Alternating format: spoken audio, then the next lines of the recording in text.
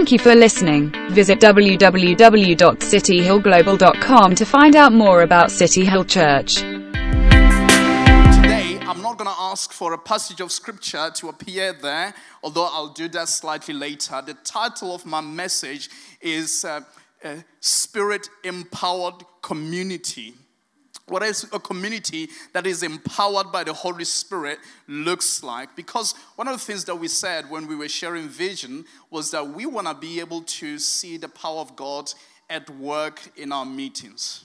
We want to be people who are filled and strengthened and empowered by the Holy Spirit. We want to be people who are glorifying and honoring Jesus. And for us to do that, it's important for us to always bring understanding about what kind of community we want to build, what kind of community we want to see among us. And I've titled this Spirit-Empowered Communities. And the journey of the Spirit is very interesting. For those who feel or think that the power and the activity of the Spirit started in the 1960s when the Spirit was moving and when the Pentecostal and the charismatic movements emerged, let me surprise you. In Genesis 1:2, the Spirit is there. What's he doing? Responsible for the creation together with the Father and the Word who is Jesus Christ. So the Spirit has always been there. He didn't come on the day of Pentecost or in the 1960s. The Spirit of God has always been there from before the world was created. He is God, He is divine, He is powerful, He is sovereign. He is the Spirit. And also, the Spirit of God is not just for now, for this age. The Spirit of God is also for the future age as well. Because if you read Revelations 22, verse 17, it says, the Spirit and the bride are calling. What are they saying? Come. So the Spirit is calling together with the bride, which is the church. There seems to be a unity there where the bride has embraced the power of the Holy Spirit in such a way that what resonates with the Spirit resonates with the bride. And they're saying, come. So the Spirit of God has been there in the past. He's always been there from before creation, and he will always be there in the future. But there has been a journey of the power and the presence and the Spirit of God. You pick up in Exodus 3 when Moses just sees a bush that's burning, but it's not consumed because the power of God has come. But later on, so this is the power of God that has come, but it seems to be contained somehow. So the presence and the power of God is contained. It's a bush. You step out of the bush or from that place, there's no presence and power of God. And then later on, he's leading the people of God, and he arrives at this mountain in Exodus 19, which is called Sinai. And all of a sudden, the power of God comes and descends on the mountain, and the Spirit of God is there. So the Spirit of God is on a mountain. If you don't touch the mountain, you can just observe the power of God, but you're not going to encounter the power of God. But then later, we see the presence and the power of God in a box. A box. Can you believe that? The power of God is contained, not in a bush, not on a mountain, in a box. The Ark of the Covenant. We remember the story where someone decided to balance it, and what happened? He died. Don't touch the box. And then later, it goes from the box to a tent. So Moses goes in and prays, and the Spirit, the power of God comes and is in the tent. But it's still contained. It goes from the tent into a temple. In 2 Chronicles 2-5. Where the Spirit of God comes and rests upon the temple. The Bible tells us that even the priests could not minister. When they entered the temple, they could not even stand to minister. It's almost like the day of Pentecost, where they thought the priests were drunk this time. Because the presence of God was there, but it was still contained. You leave the temple, it doesn't feel like anything is happening. It doesn't really look like anything is happening. But the prophets from Joel 2:28, he's beginning to look into the future. Prophetically, he's speaking about what is yet to come. So Joel is saying, one day, in the last days, God will pour out his Holy Spirit in a tent. Oh, good. On all flesh. Which means the Spirit, God, Joel is seeing what is about to happen and is going to happen in the future, which means the presence of God is no longer going to be contained. The presence of God is going to be released. No longer on a mountain. No longer in a box. No longer on a bush. No longer in a temple. But the people of God could not fully understand what Joel is saying. And then later, Matthew reports that John the Baptist was declaring something about Jesus. He says, you see me, John, I'm good at baptizing. I baptize people with water. But there's one that's going to come. So everyone's still waiting, by the way, like that drum roll. Everyone's still waiting. John is saying, what Joel said is true. There's someone who's going to come. And by the way, he's not going to baptize you just with water. He's going to baptize you with the Spirit and with fire.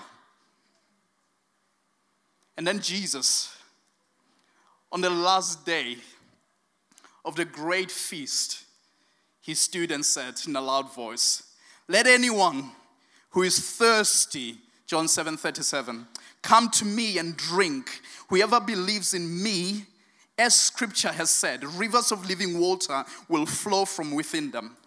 By this he meant the Spirit, whom those who believed in him were later to receive. Up to that time, the Spirit had not been given, since Jesus had not yet been glorified. But there's still that drum roll. I love how I was watching Vanessa there, she goes, do, do, do, do, do, do, do, do, and then she goes, psh. And this is the psh moment. Don't laugh. I'll observe. But actually,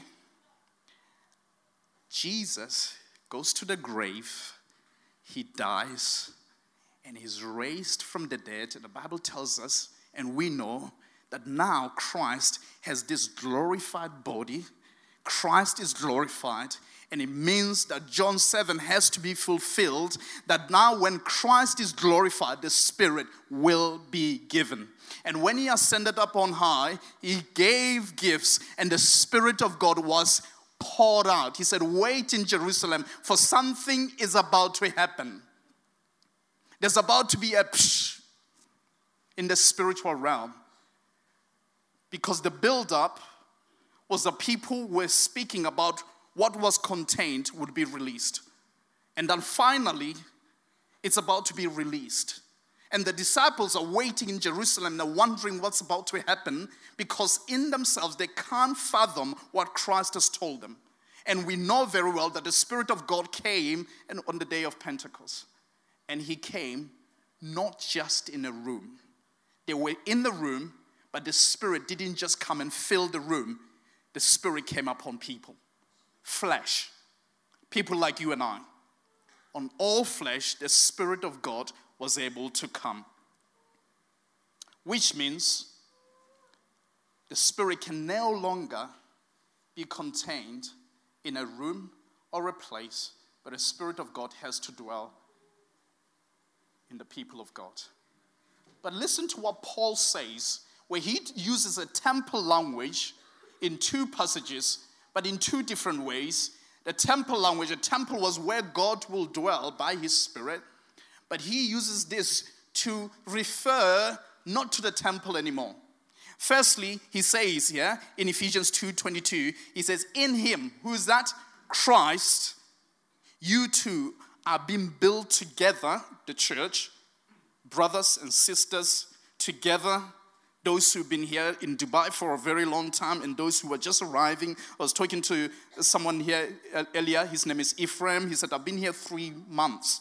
So some people here have been here for 10 years. So all these people together in Christ, you are built together, you are built closely together to become a dwelling place where God dwells by his Spirit, which means the temple or where God dwells is no longer in a building. It's when brothers and sisters come and are built together to become a temple of God. Which means that the building seems to be irrelevant. The box and all the things that where the Spirit or the presence of God used to dwell are no longer relevant because God is interested in a people. Which means Joel's prophecy is now being fulfilled.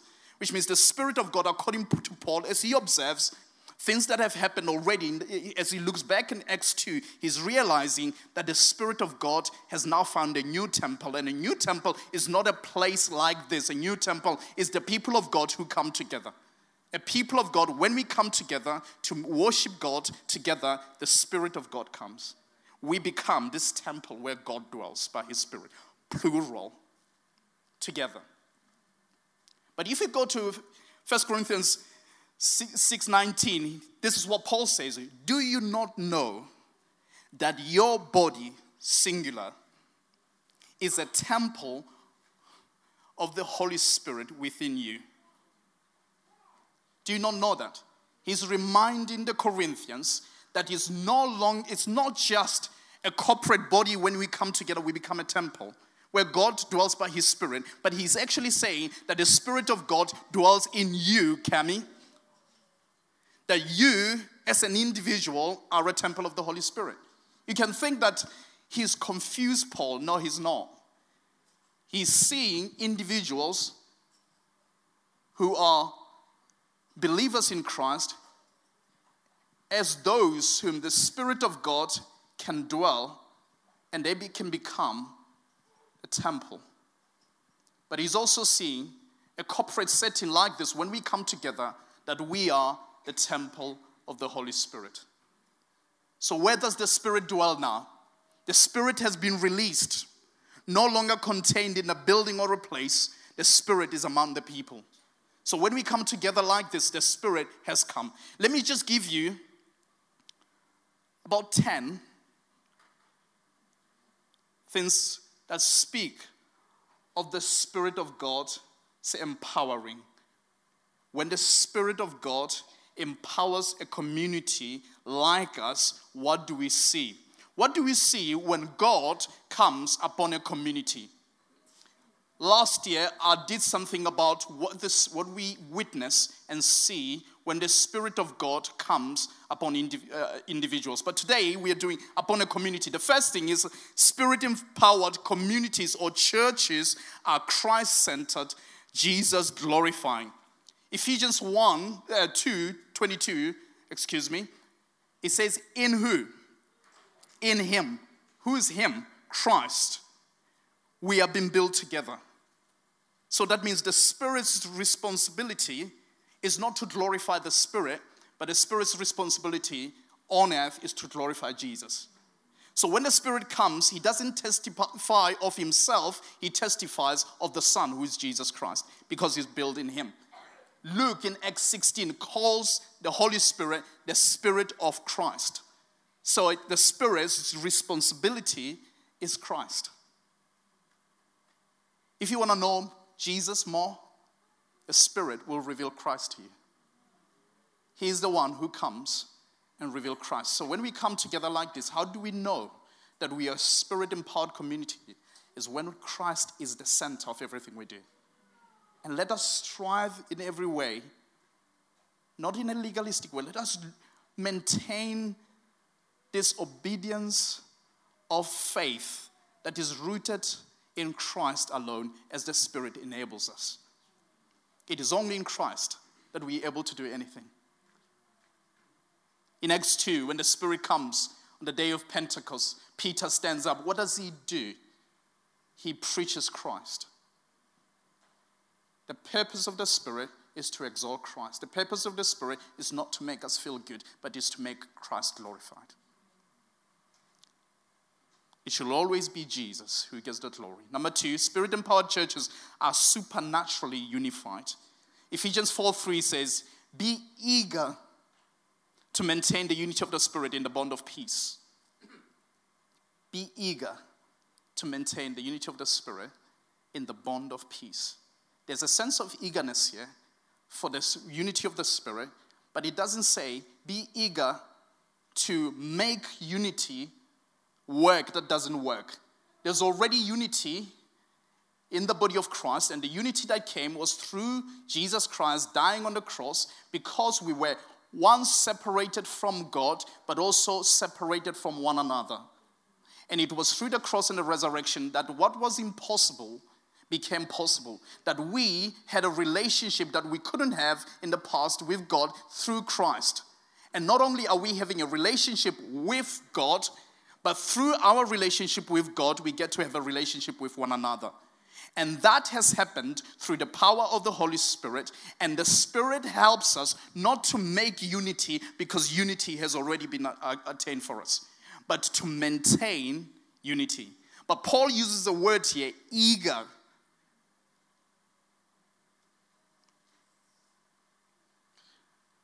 Let me say this, gossip doesn't bring that eagerness to maintain the unity of the Spirit. Pulling one another down does not bring that. There's no sense of eagerness for what Christ has already accomplished. Fighting in the church does not bring that. Speaking not good about one another doesn't bring that. What brings that? Unity.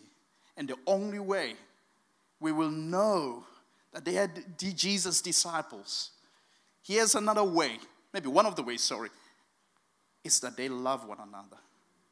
Let us love one another from the heart, because that's where the Spirit dwells. It's a fertile soil for the Spirit of God. When we're pushing one another, when we're speaking badly of one another, then the Spirit is not there. The Spirit is where there's a peace of God. There's a humility and a patience and bearing with one another. Because in that same passage, this is what it says.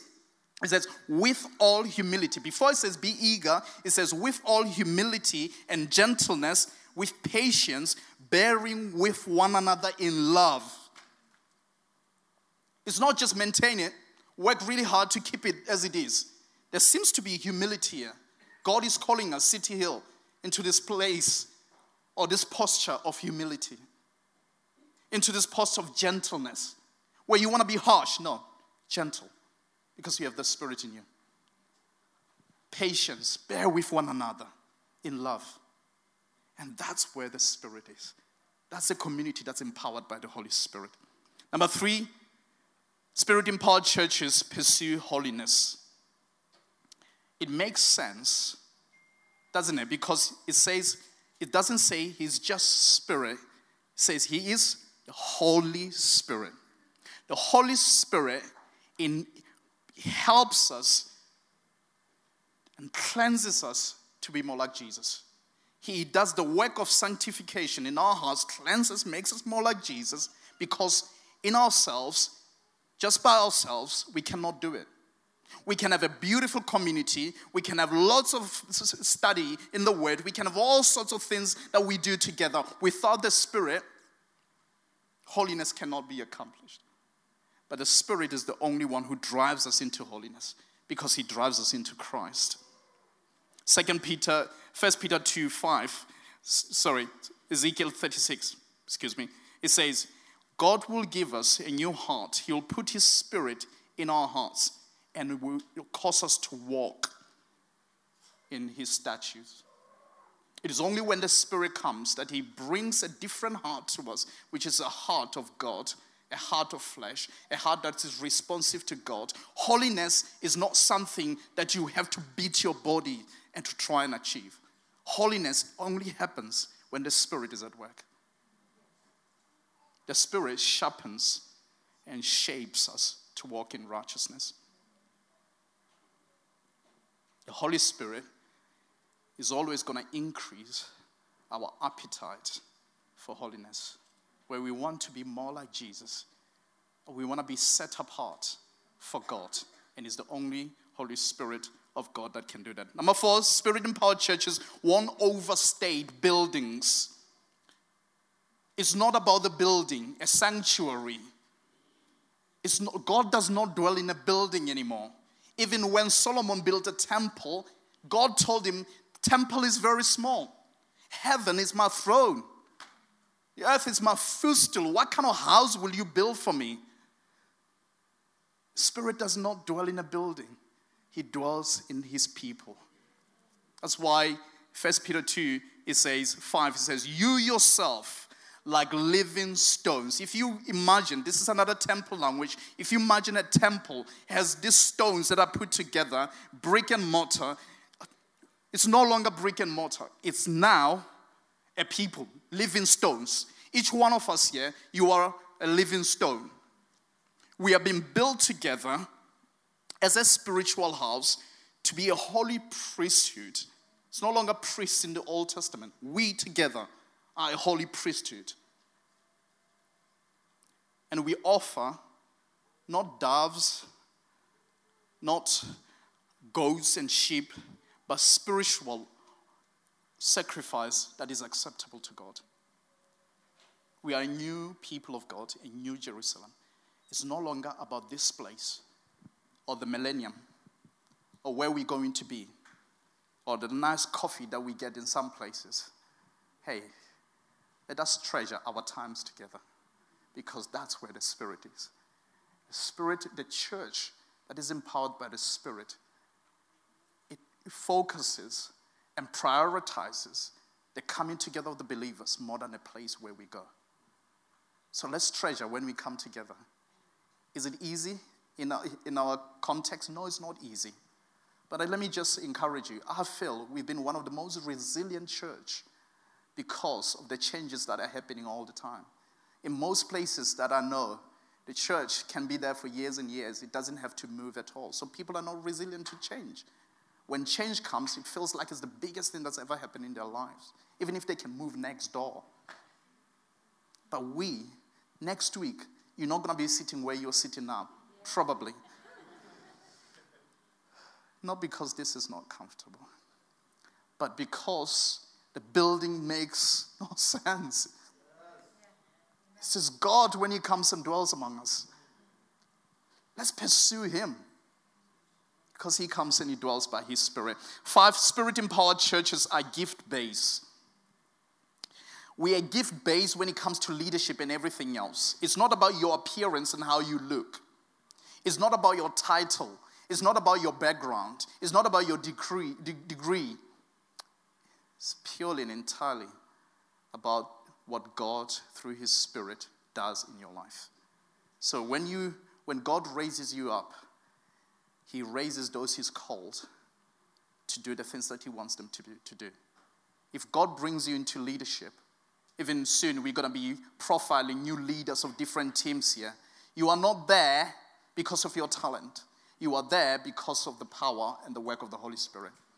Where you are leading now, and I believe God will begin to raise up more leaders here, and the only way it happens is because the Spirit of God is at work in us. And he gives gifts to men and women, young and old. God will pour out his Holy Spirit. John Stott says, the New Testament never contemplates the grotesque situation in which the church commissions and authorizes people to exercise a ministry for which they both lack the divine call and the divine equipment. He calls and he equips through the Spirit. God does not call the equipped. He equips the called. He does not call the trained. He trains those he calls. He brings them together to himself and he takes them through a journey. Sometimes the training might be really hard. It might be really painful. It might take a long time. But hey, God refines us and gets us to a place where we are good. 6, Spirit-empowered churches are alive and safe. They are alive and yet they're very safe. 1 Thessalonians 5:19-22 says, do not quench the Spirit, do not despise prophetic utterances, but examine everything carefully. Hold fast to that which is good. Which means we are not to quench the Holy Spirit. That when the Spirit of God is in our midst, he brings life to us. But at the same time, we feel safe in him. So for those who are prophetic here, I want to say this. Let us always be willing for others to test it, to examine it. Let us always, it doesn't say some. I get a lot of people who say, this person prophesied over me, which means what they prophesy, other than anyone else in the world, I can't test it. They've already been tested. Now, test everything. But then it says, hold fast to what is good, which means sometimes you might get a word from God in any way, whether it's the preaching of the way. We might get a word, and then it doesn't feel like it's the right word. Maybe in that word, there's something that is good. Hold fast to that. And everything else that's not good, what do? Exactly. So that means when we come together like this, we come together before God our Father. We're not coming together before a schoolmaster. Because what you try to do with a schoolmaster is you try not to make any mistakes. But when you come as a son or a daughter before God and he gives you something, you bring it even though you might make mistakes. It's fine because you are safe because it's before God. And the responsibility, Paul is saying this because he knows that the responsibility here is for us to test it, to hold fast to what is good and to get rid of what's not good. So let this be an atmosphere where the prophetic in this church will flow with such freedom, and we enable that because it's a safe environment. Where the Spirit of God is, there's life. But also let's know, as you bring words, as you step out, as you do things in your own gift, you are safe because it's your Father. 7, the Spirit of God, the Spirit-empowered churches, are innovative. Exodus 31, 2-4, it says, "See, I have called by name Bezalel, the son of Uri, the son of of the tribe of Judah, and I've filled him with the Spirit of God, with ability and intelligence, with knowledge and craftsmanship, to devise artistic designs, to work in gold, silver, and bronze." Let me just say this. One of the things that we pick up from reading this passage is this, that sometimes we think all the stuff that we do here at the front is the spiritual one, but some of the stuff that those guys are doing at the back is not spiritual. And the Spirit is not there. Some of the stuff that these guys put together and put on Facebook and all these creative minds in this church, we think that's not the spiritual bit. But actually, when you read this passage, is that God's Spirit came upon someone and all of a sudden that person was very creative, was able to do stuff that you can't do. You think, how is this person able to bring that concept and bring that concept together to produce something like this? Remember, out of nothing, God created. He is the most creative God, and he empowers us with creativity. Let us celebrate creativity in this church because we are Spirit-filled people. So when we see things happening in this church, that's amazing. Let's not say, no. They have started now with all this nonsense that's not spiritual. I want to go on my knees. It's not about just your knees. It's about Christ who empowers people with gifts that sometimes you have to work behind the scene, but filled with the power of the Holy Spirit to do the things that God wants you to do. Artistic, intelligence, and all these things are the work of the Spirit. That's amazing. When I read that, I thought, wow, this is brilliant. So we need to be always, when we see some great things that our people here have been able to put together, let's celebrate with them. Let's go to them, pat on the back. Hey, man, the Spirit of God is doing something amazing in your life. It's not just when someone is on the floor. The Spirit works in ways we cannot fathom. We cannot contain him. 8 Spirit-empowered churches are supernatural from the center. What do I mean by that? It's not just, the Spirit of God does not just give birth to a church in a supernatural way, but the Spirit of God also helps the church to be supernatural in its existence. So it's not about the church was born in a supernatural way, where Christ was raised from the dead and he rose up on high. And now the Spirit comes upon people. The church is born. Yes, hallelujah. That's it. But signs, wonders, and miracles are just a sign that we are a supernatural people. That things can't be the same in this community when you compare it to other communities out there. There's something different about this community, that we believe that God still heals today. I might pray and it might not happen, but I believe this is a fundamental truth that I've read in the scriptures after the Holy Spirit came upon people, that God does heal today. But also I believe that God does do incredible miracles. We are not those who pursue miracles, we are those who pursue Christ. Let me make that very clear. We are not pursuing miracles, we pursue Jesus.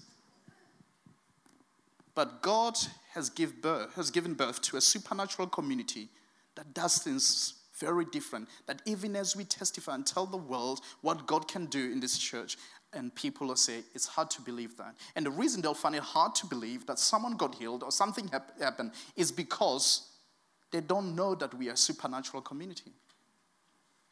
And let's not settle for less than that. 9, Spirit-empowered churches are churches of both word and spirit. They're not just churches of the Spirit, but they're churches of the word as well.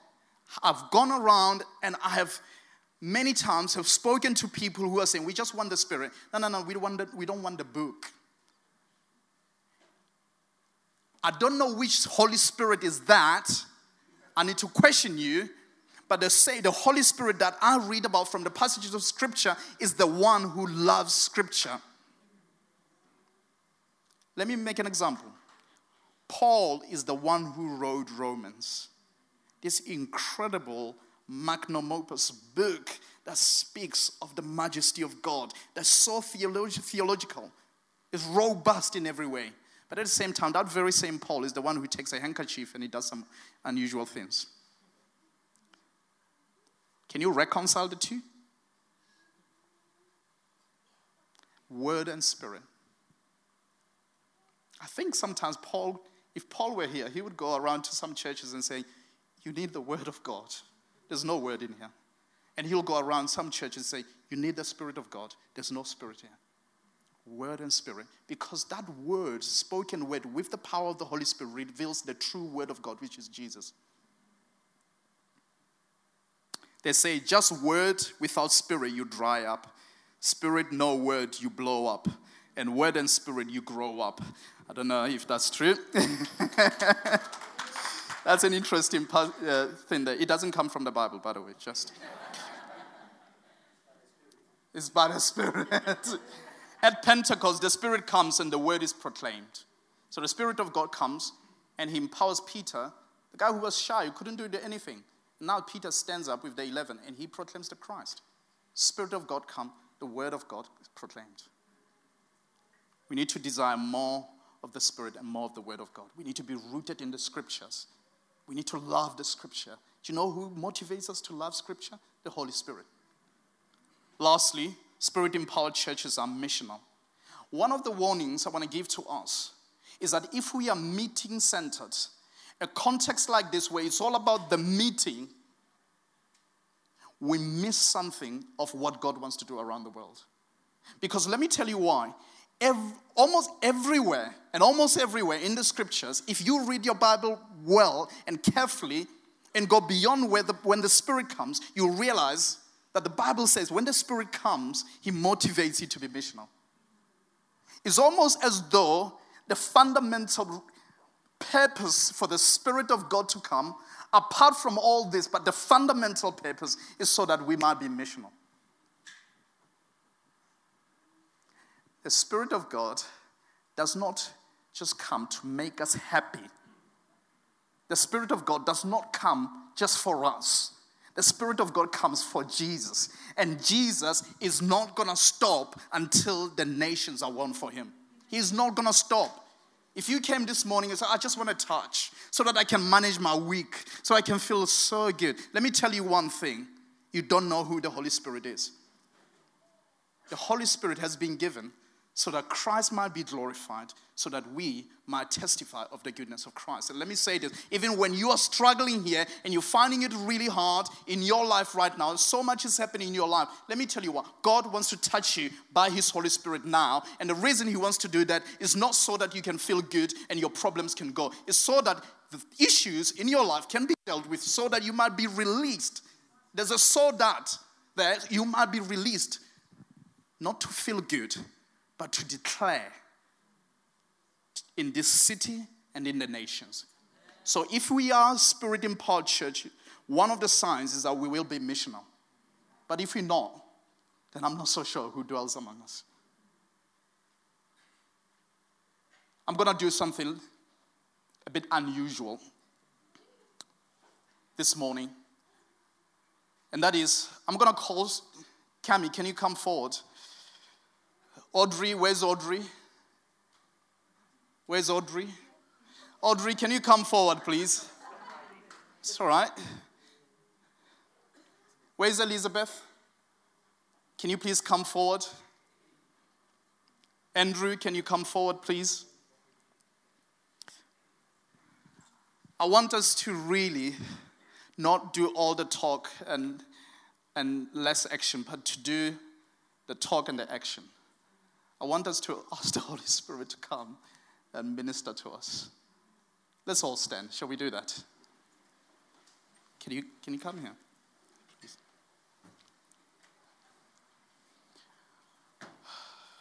And let me just say this.